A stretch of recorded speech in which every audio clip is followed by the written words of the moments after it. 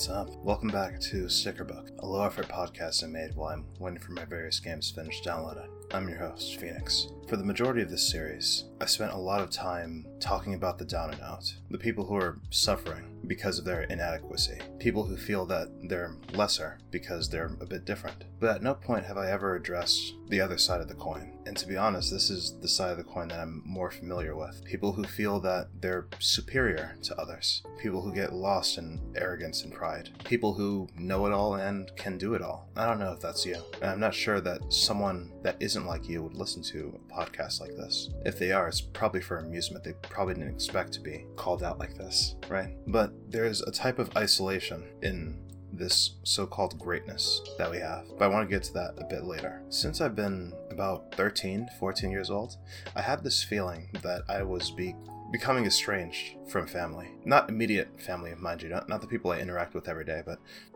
extended family. And it's a bit difficult to talk about because I'm not exactly sure what the normal family structure should look like. I have a pretty good sense from what my friends say that your extended family is something that you communicate with pretty often, but not every single day. You don't talk to your aunt every single day. But when I was a child, that's exactly what my family did. I remember these huge, grand family reunions. We had it like once every 3 to 4 years. And it was like, Jesus, there's like 100 people at one point, I think. It's a lot. Like our entire family from end to end was there. But it's not like that anymore, and it hasn't been for me for a long time. And I'm not sure if that's bothering me at all. There's a difference between growing up without family and then becoming estranged from family, you know? Becoming estranged is a lot different because there's, I would assume, I don't want to start this without really knowing it, but I assume that there's hidden pain and trauma there from being cut off so suddenly. What's crazy to me is I'm not even sure exactly why I'm estranged from my family. It feels like, sure, I do some amount of self-isolating, but at the same time, whenever I talk with them now, it's like I'm talking with strangers. I feel more comfortable talking with somebody at a grocery store that I don't know than with these people that are showing me fake smiles to my face. That's what it feels like. It feels like fake smiles. It feels like our connections are fake. It feels like our history is fake. And it doesn't help that I really only talk to them whenever I'm basically forced to, through obligation, whether that be for a funeral, a wedding, some large social gathering, even though I don't really go to those anymore, because it really stresses me out how fake this all seems. You know, I talked with my aunts about this, and it looks like I'm not the only one who feels this way. My mother, she has multiple theories as to why it's happened, whether it be for greed, a fight over property, a bunch of very minor things. It's so insidious. Like, I don't know if any of you have ever done an ancestry test, like 23andMe or Ancestry.com. I hear 23andMe is better, but I took Ancestry. I don't know if you've ever looked at your family tree. This thing's large. Like, our great-grandparents had like 8 fucking kids. And each of those kids ended up having a family of their own. Like, we have a huge fuck-off family. It's insane. But I don't know any of these people. I don't know any of these people. I know an eighth, a sliver of my family, and the rest are complete fucking strangers to me.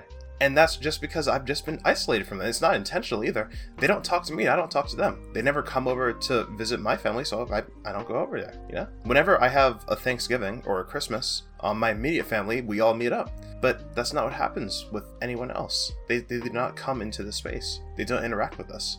I'm more familiar with my parents' friends than I am with my extended family. And I don't know if that's strange, you know? Now, the question that I've been wrestling with has been, should I reconnect with these people? These people that I was never really connected with in the first place, but the people that I was connecting with, should I reconnect with them? The people with the false smiles, should I? Should I really try? I don't fucking think so. I don't think so because it's been far too long and I really have nothing to connect with. All the things that I have a preference for, that I like, that I dislike, they have no clue what those things are. They sum up all of my interests as that computer. Even for things that are outside of the fucking computer, like reading or hiking. They don't really care about those things. I've been summed up with one word, and that's all they really care to know. It's difficult for me to show any type of interest in them when they've shown so little interest in me, I guess. I don't know. It's something that I'm close to wrapping up, and where I'm ending up on this argument is I think I'm just going to stay estranged. I think I'd just rather not deal with it. I don't want them to come to my funeral. I don't want them to come to my wedding. I'm perfectly happy to not see these people ever again, I think. And it's not like I hate them. It's not personal. It's just there's nothing left between us. And I don't know if they're going to hear this one day in the future, but I want you to know it's not personal. I never hated you, but at the same time, I never really loved you either. Whenever I said I love you, it was just an obligation to me. It's something I did because you said it. I never meant it. I mean it with my immediate family, but I never meant it towards you. And that might hurt a bit, but I feel like it's important for me to be honest here, because I can never be honest when I'm upfront with you. I don't want to be rude. Being honest is being rude, right?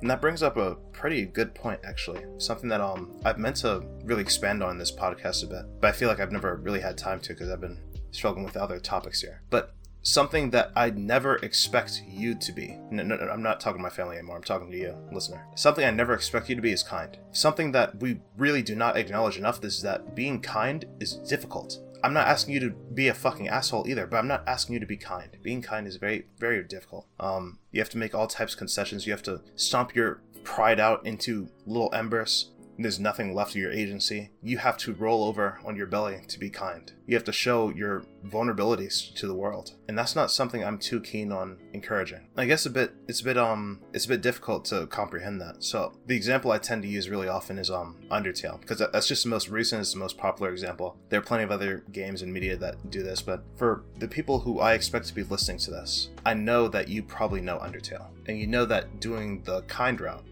is far more difficult of a game. At first, anyway. You could argue it gets way more difficult if you take the murderer route, but that's super later on. I'm not going to talk about that right now. Being kind means you have to make all these types of concessions. You have to jump through all these hoops in order to save the people that traditionally in an RPG you should be killing. And that reflects really directly onto real life. It's difficult. It really is. And I don't want you to feel this heavy burden as if that you're not being kind enough, so you're lesser. That's not true. No one needs you to be kind. Being kind, having your head up in the fucking clouds is naive. And I'm not asking you to do that. But when I ask you to have perspective and to be understanding, that doesn't mean that you'd roll over and you bow down to your new masters. What that means is to have it in mind. You don't even have to talk about it. You don't have to say it out loud. You don't have to vocalize your inner thoughts. You just think. As long as you're thinking, that's good enough for me. It's okay to just keep it there. It's okay to not go overboard with this. It's okay to just think. I'm happy enough to hear that you're able to do that, you know? I do want to bring this back to the main topic that I started this episode with. I really haven't been addressing people like me this entire time, and I'm not sure why I haven't been doing so, but I feel that's irresponsible not to hit all nails on this coffin. Because in truth, even if you're able to climb your way out of this quagmire of being and feeling lesser, it does not mean that you instantly become normal. It's very likely that in fact that you rubber band, that your self-worth goes up through the fucking roof and no one can address it anymore. That you're way too big for your fucking britches. I think that's how the saying goes. I don't know anybody that says that. But it's difficult not to feel like you're meant to be this great, right? Pride has a certain tie to a burden of greatness in a way. It feels like when you've made enough success, you're not allowed to fail anymore. Personally, I've gone throughout all of my school without studying for a single fucking test. Not willingly, anyway. For me, it's always been, okay, the teacher taught that, and I understood what the teacher taught. I don't need to study for this. I thought that's how everyone thought, but that's not the case. A lot of people have to study, they cram, they take the test, and they forget it. I remember the things that I remember because the teacher taught it well, and I listened. As a result, I always considered that, okay, my good grades are easy. This comes naturally to me. But it's really, we're susceptible to when that happens, people telling us that we're smarter than everyone else, we're geniuses. And while I think it's okay to take those compliments, sure, it's very difficult not to get in your own head about that, to not feel like you are exceptional. And what happens is that when you are exceptional, you feel exceptional, when you meet your first wall, your first failure, unlike everyone else who's been trudging along and they beat down wall after wall, this is your first fucking wall. It feels like it's scaling up to the fucking heavens. It feels like you're stuck there. You crash into this wall and you burn. It's fucking tragic. It's all based off of this burden that you have to be great. You couldn't overcome this wall on your first try? What are you, a fucking loser? I guess you're normal like everyone else after all. That's the feeling, the sentiment that grows inside of you, you know? It really impacts our self-esteem. My first failure was when I was, I think it was 6th grade. At this time, this is my last year in private school. I didn't know it at the time, but it was my last year. And I had this math teacher who was just being very difficult with me. I never understood anything she was fucking talking about. She was talking about linear algebra or some shit. Slope, rise over run, some shit like that. I still don't understand it to this fucking day. And I didn't like this bitch. I didn't like her. Alright, she pissed me off. It's very difficult for me to engage with a teacher that's pissing me off. And so I just didn't. I think this is just part of my immaturity. I was a brat. But at the same time, she was not a very good teacher. Pretty much everyone that was in that class was failing alongside me. And she decided to pick me out, and she called my mom, right? And she told me my mom was being difficult, and I got a whooping for that. But all it did is make me hate her more. It did not encourage any bright or beautiful transformation. I did not metamorphosize into a fucking butterfly. That didn't happen. I doubled down on my hatred. It was kind of at this point that I figured out what type of person I am. I'm a petty person. I don't let wrongs that are done to me slide. But I'm okay with that. I think I think it's okay for me to be petty. But I didn't understand what she was talking about. And when I got my first report card from this teacher, and I saw that my fucking my math score was 62, which is failing, like 70 is passing. This is my first time seeing a failing grade on my report card. I've come close a couple times, but I've never failed. But it didn't hit me that hard. Not yet. No. This isn't what really crashed me. Because I was convinced, okay, I just gotta put in a little bit more effort and I'll figure it out. Because I always do. It's not a problem for me. I'll figure it out. And so I did. I passed that class at the end of it, and I got transferred into a public middle school that next year, into 7th grade. In this 7th grade, I got another math teacher who was teaching shit that I learned in 5th grade. Public schools are highly accelerated, by the way. So by the time I got there, I just felt even more fucking superior, because I'm like, I already learned all this shit. This really is nothing to me. But I got this math teacher, and it's not like I hated her or anything. She wasn't as bad as the private school math teacher, but she just wasn't that competent at conveying what these things are and why we use them and where we use them. I didn't find a relevance to it, and so I goofed around in class. It's around this time I got my first serious girlfriend, I guess. And yeah, I was not, my head was not in the game at all. She was a very large distraction for me. It fucks with my grades. And through that entire year, every other class, 90s, high 80s, the entire fucking time. My fucking English class was 100, even though I just fucking slurred there.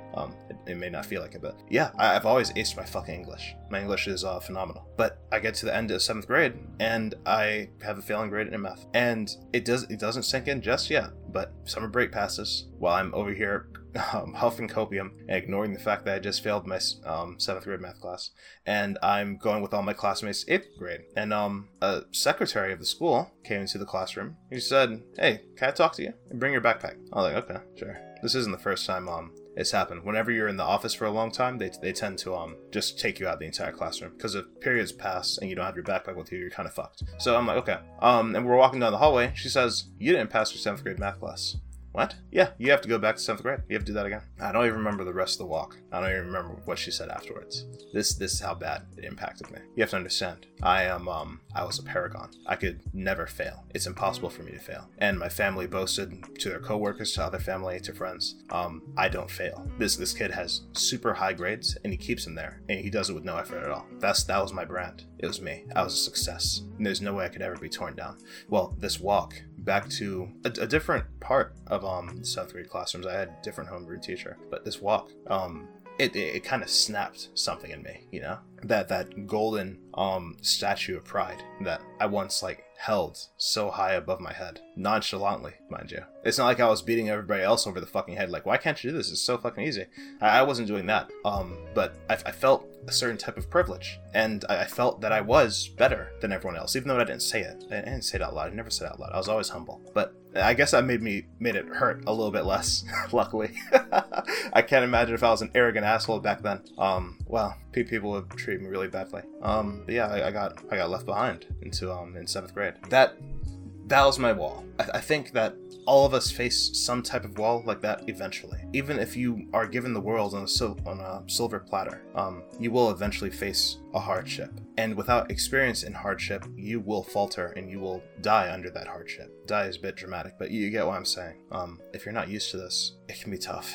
And it was tough. I was depressed for the first 2 months. But I gradually got back into the swing of things, and I doubled down on my conviction that I am better enough, right? I am good enough. I'm better than everybody here. I'm smarter than everyone here. I'm greater than everyone here. I can do this. And so I did it. I had the will, and so I pulled it off. I felt bad that it even happened in the first place, but even so, I kind of just blew it through, you know? Now, at the end of this repeat time in 7th grade, through all the adventures and triumphs I've gone through there, I got an offer. This man said he can put me into a special school that will bundle together 8th grade and 9th grade at the same time. And then at the end of this program, I will be back up with my normal class. Now, it was kind of a no-brainer for my mom. She was like, of course.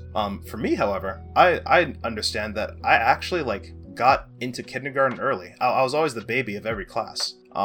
Everyone else went into kindergarten when they're 5 years old. I went in when I was 4 years old. Honestly, the class I'm in right now is the class I'm supposed to be in.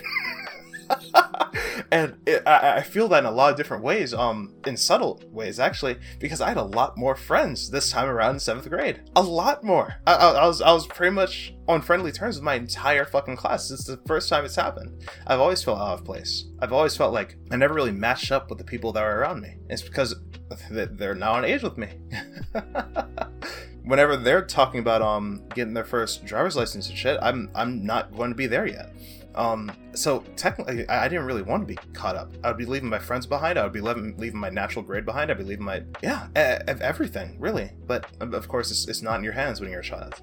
I wasn't an adult yet, so I didn't have the choice to say no. My mom signed me up for the program, and I did it. I went through 8th grade and 9th grade at the same time. It was hell. I wouldn't recommend anybody to do that. We had to dress up like I was back in private school in fucking khakis and black polo shirts. But I made friends there too. Pretty much that entire class was like the Hunger Games, right? At any time, you could be dropped out of this special program if your grades fell below a certain level, right? It was so strange. There are people that you'd be talking to cheerfully one day and they're not there next week. They're not there and your teacher doesn't fucking talk about them. It was so weird. I guess it doesn't hurt to talk about what this place was, does it? Would that dox me? Yeah, you couldn't really link this in anything. It's this place called the Star Academy. The Star Academy was one of the... God, it's kind of hitting me now how weird it is that I skipped my freshman year because of the Star Academy. Everyone else has crazy freshman stories. I had no freshman stories. I did 2 years in one. And this isn't the last time I'd be accelerating my education. Full Sail University is another case where I accelerated my education. Yeah, it was crazy. Also, our the main man in charge of the Star Academy, he did prayer every fucking morning with us. And I was like, okay, what the fuck is going on here? But yeah, I'm getting off topic. My point is, you're going to hit a wall when your pride is this high and when you've never met any failure. And when you hit that wall, it fucking hurts. And if I had to give any advice to someone who is hitting that wall right now, or feels like that wall could be coming up for them pretty soon here, that advice would be to take your failure in stride. It's very difficult to learn how to roll with the punches, but I know you know how to roll with the punches. You rolled with the punches when you were going up, you can roll with the punches when you're going down, you know? You have to turn this failure that's upcoming or is present right now into something that is beneficial for you.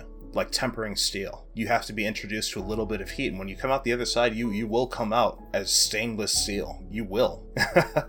I sure as hell did. Of course, I had more issues with math later on, but that's not attributed to me being prideful, I don't think. And it wasn't even due to my teacher. I just wasn't paying attention. A lot of shit happened in the Star Academy, and as a result, I failed the math class there as well. However, they let me make up the credit in high school. I just had to come to school 1 hour early to do some testing in a laboratory. When I say laboratory, I don't mean like, you know, Dexter's lab or some shit. I mean, there's a computer lab. I had to come to school an hour early to sit in the computer lab and do testing and review samples on my own. No teacher, no instructor, no one to help me. To pass these computerized tests in order to get my math credit for middle school. I did it, but yeah, it wasn't anything special or anything. When you actually sit me down and you give me time to actually like understand what the fuck you're teaching me, when I got it, I got it. And I never failed again. Well, until college, but I already told that story. If you aren't a prideful person and you're listening to this, it might be a bit difficult to understand what I'm talking about when I'm describing this feeling that I'm on top of the world. It's self-esteem. This feeling of you, the ego, the identity that you have, your agency, this feeling that you are better than those around you. And I think everybody has some amount of experience with this. Like, let's say you're educated on a topic more than anybody else. Like, for example, right now, it's really relevant to know about the Ukrainian war, right? So while the people around you might be talking about, oh, wow, Russia invaded Ukraine, that's crazy. You're over here thinking, yeah, but Ukraine just took Kiev back, and Russia's committing war crimes. Now, you feel much more knowledgeable, so you feel like I'm in a higher position to talk about these things. These people don't know what the fuck they're talking about, you know? That is self-esteem. We also have this feeling as prideful types. This feeling of, isn't this enough? Haven't I tried for long enough? Because our success comes naturally. We usually don't have to try. It just kind of fucking happens. And when we do try, it's straining, it's stressful. Now, mind you, it gets us passable results, but to continue to do so, to continue to do this, it's a bit much, honestly. I feel so. But in truth, you can't ever have that thought in your head or it tears you down. You have to have some amount of courage to continue to struggle. And so when I'm talking about rolling with the punches earlier, this is what I mean by that. Rolling with the punches isn't just passively letting this be. You have to actively struggle. You have to actively change your mindset into something that can take advantage of something that you consider to be an absolute L, an absolute loss. I'm not asking you to get back up on your fucking feet and pull yourself up by the bootstraps, but I'm asking you to readjust your mindset. And just like you naturally succeed, you'll naturally succeed here too. Our nature makes it oh so very natural for us to find success. And this is also one of those cases. You will naturally find success. You always have, and you always will. You are that type of person. And it might be difficult to recognize now, but you will. You have to believe me on that.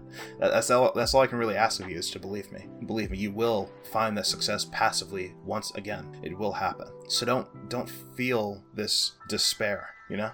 I've got some incredible feedback on these past episodes, and I haven't really brought it up, but I feel like I want to address it now because I'm hoping that you can probably use this feedback in your lives too. The feedback I've gotten is that people really like when I teach these lessons through the perspective of my stories.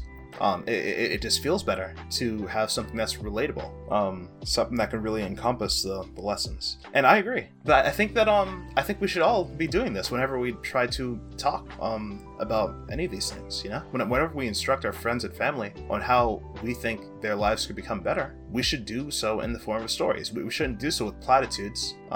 We shouldn't do so with statistics. Humanity, our entire basis of communication is based on telling stories. From very fucking caveman days where we all sat around a fire inside of a dark cave and told stories about things that flew around in the sky and beings that controlled the rain and the moon. Like, we tell stories, we thrive off of stories, and that has never changed. What people look for these days is a good story, so you should be willing to be a storyteller. Don't get too caught up in this feeling that something isn't statistically accurate, or this feeling that you've never heard of XYZ circumstance. And if someone is showing skepticism towards something that you feel to be a good idea, and like something that you just don't have research for on hand, telling a story is a really easy way to alleviate that perception, right? It's really helpful for stubborn people. So tell stories. Tell lots of stories. Lots and lots of stories. The last thing I want to talk about on this episode, I think this is the last thing. I don't think I want to go any further. Is actually it's another story. So I had this teacher in high school, and he was my art teacher. Our art teacher was he was an asshole. Let's not beat around the fucking bush. He was an asshole. He ran the volleyball club, and he was a complete douche. But he was a good fucking teacher and a good artist, and I respect him, right? I remember one day we had one of the best artists in our class. I don't even remember her name, and I don't think I could even if I tried. But she came up to him asking for a critique of her work. She is a staggeringly good artist. You know those people that can like draw realism like immediately? It's so fucking stupid. But she was one of those people, right? Basically fucking perfect art. And she was asked for a critique from our teacher. And he said, you have to work on your shading more. Your shading is terrible, right? And I'm over here looking like, what the fuck? What do you mean it's terrible? This shit looks great. And the entire class got into an argument about this. Like, we were all going back and forth because we all had something to say about her work, and we're like, what are you saying? So I don't want to dox his name. That was close. We already got the hint. He got up in front of the class. He told us all to shut the fuck up and listen. And what he said are words that stick with me even to this day, right? So he said, all of you have the wrong idea about shading. Shading isn't about blurring together all of your colors. Shading is about contrast. You have to make your darks darker and your lights lighter. Dude, I can't begin to tell you how much these words affect all of us in our every single day of living. Like, make your darks darker and your lights lighter. Shading isn't about blending it together, it's about contrast. Your colors should clash against one another. They shouldn't be smooth. You should be willing to be harsh. Oh my god. Those words are so... It's so... Damn, dude. It's so incredible. Like, my respect for this guy went through the fucking roof the moment he said this. But that was like, I didn't realize what he said until like later on in life. I remember I ran into him in a Target, and I told him what his fucking words did for me. You know? Because they're that impactful. I have to talk about them. So, if you didn't catch on, the entire idea of make your darks darker and your lights lighter in art anyway means that you should add more shade and more color to the darker places of your picture, and you should add more highlights and more whites to the lighter parts of your picture. So if you look at any type of artwork, the shadow that goes like under a character's chin or maybe under a hat or something, you should make those as dark as fucking possible to stand out.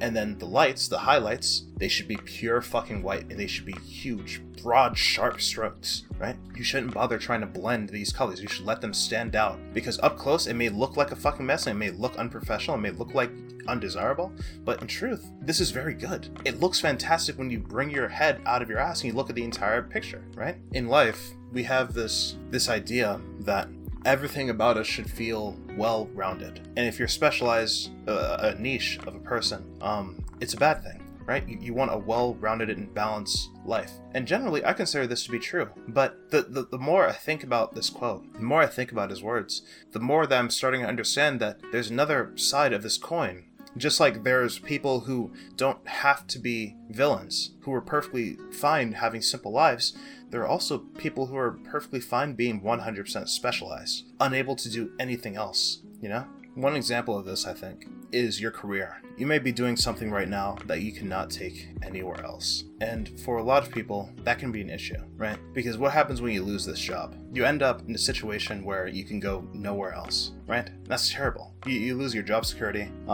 potentially anything that you're paying for, like your car or your house. And if you have dependents, you might lose them too. Being specialized is considered to be some type of fucking curse.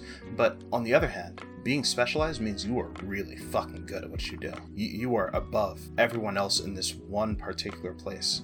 And there's pride to be had in that. You can go very fucking far and you can make real numbers doing this one thing, whether that be popularity or whether that be through money, like monetary standards. There's a lot to be said about being the best at what you're doing. Here in America anyway, we are a country that rewards excellence. It doesn't matter what you're doing. If you are excellent at what you're doing, we reward that. There's very few things. Hell, I can't even think of any off the top of my head, but I'm sure they exist. There are very few things where you are excellent at this and no one rewards you. No one showers you with accolades. There's very few times I can't, like I said, I can't think of any times where that's happening. Now, personally, despite this, the strength of being specialized, the strength of contrast, I don't know if I'm brave enough to do something like that.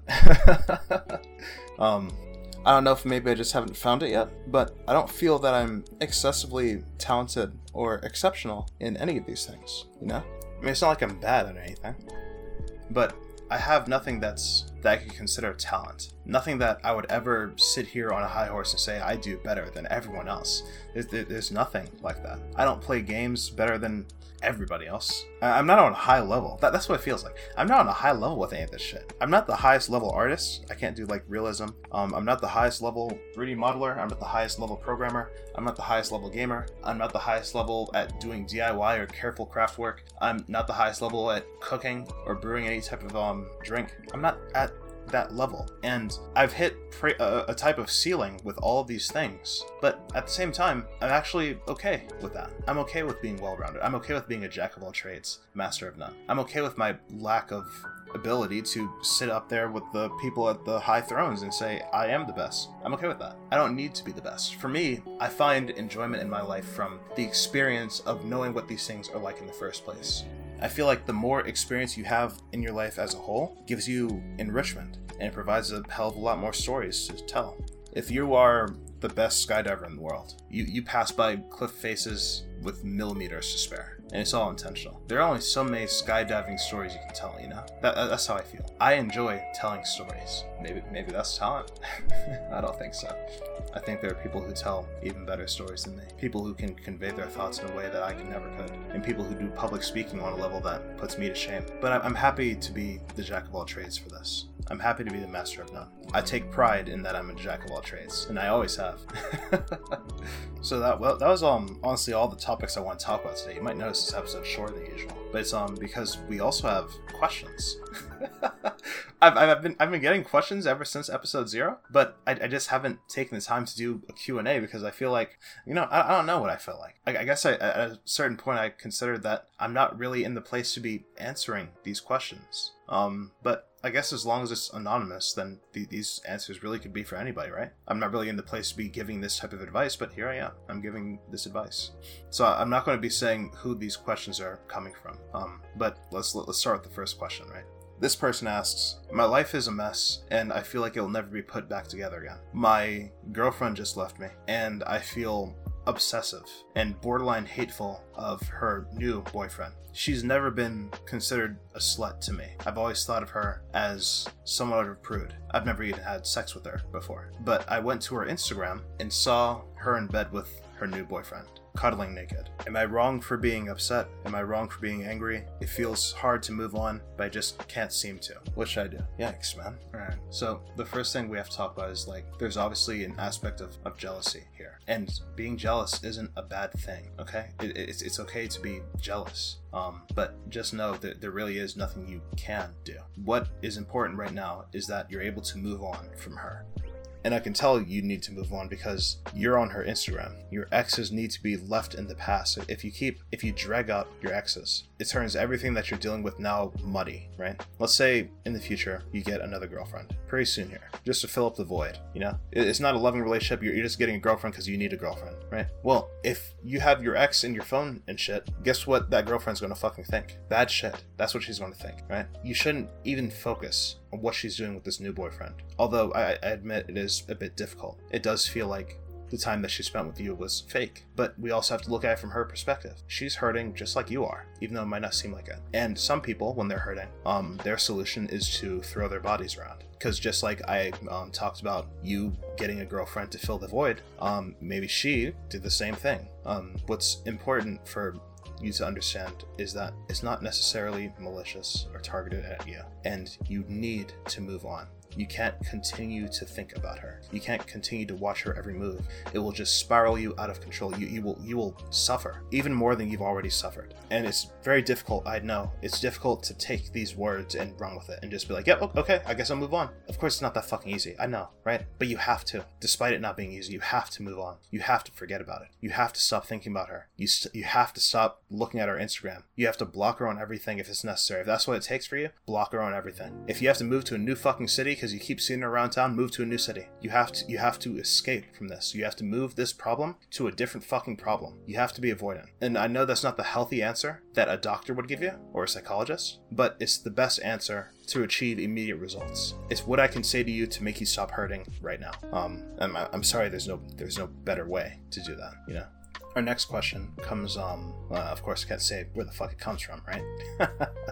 Also, just so you know, I'm slightly rewriting these questions because I don't want to dox you. Some of you reveal some very particular information, so I'm doing my best to censor these things. Hey Phoenix, I'm thinking about dropping out of school. I have no friends, I can't make any connections, and it feels like my time here is worthless. You said in episode 1 that the only reason to go to college is for the degree and the experience. Well, I'm not getting the experience and I don't need the degree. I'm in my third year. What do I do? Well, well, don't drop out. You've already spent this much time and this much money. It would probably be a stupid idea to drop out right now. You have 1 year left. Just finish up your degree. Might as well get the piece of paper. You're already more than halfway in. As for this last year, if you're looking to make connections and friends, I recommend joining an extracurricular club. You don't state it on here, but I'm in the expectation that you probably are somebody that doesn't have a club you go to because you don't feel connected to anything. I understand. But if you want to meet people, especially in college, the easiest way to do so is outside of school hours. You can't talk in class, right? And you're not going to be able to make friends at lunch. I know it can be difficult to just approach a group of people who are already friends and you're the outsider, you know? So join an extracurricular activity. Everyone's on the same wavelength and you are more or less forced to interact with these people. You should do your best to at least get these friends this year, because after this, all that's left to have a common meeting place with people is going to be work. No longer are you going to be forced into a classroom with a bunch of people that you're going to see every single day. That's not happening anymore. Work is the only place where that's going to happen after this. So do your best, I would say, to make these connections here and now, just by joining a club. Find something that interests you. And if you find that you're not connecting with the people in the club, find another club. You have an entire year and a half, it sounds like, from what you wrote. You have time to do this. Making friends isn't a 6-month process. It's a day process. In those first 2 weeks, you're going to be exploring everything about each other. You're going to be talking about everything. So go nuts, right? Make the initial connection. That's all it takes. And after that, you'll find that these friends will last you pretty much for the rest of your life, given that neither of you changes too much, which is very possible. But yeah, if you're not happy, don't drop out. Don't drop out. You're too far in. Don't drop out now. You can still do this, I think. You still have the ability to do this. Get the experience that you missed out on your freshman and sophomore year. Get it now as a junior, and then get it again as a senior. I'm not telling you to go to parties. I'm not telling you to watch American Pie and try to emulate that. But go around, walk around places. Get to know your college campus. Go to the different societies, right? Something that you should definitely explore a lot is what those teachers' aides are doing, you know? And also becoming a teacher aide yourself, very, very good way to make friends. You make friends with the people who you're helping teach. They'll come to you with questions and you can make jokes, and yeah, it's a great way to connect. You have lots of opportunities, okay? Don't throw that away. You're going to be all right, I think. There's like 4 more questions here, but my game's done downloading, and this is a low effort podcast, so I think I'm done talking. Anyway, that's been another episode of Stickerbuck. I've been your host, Phoenix, and I'll talk to you soon, alright?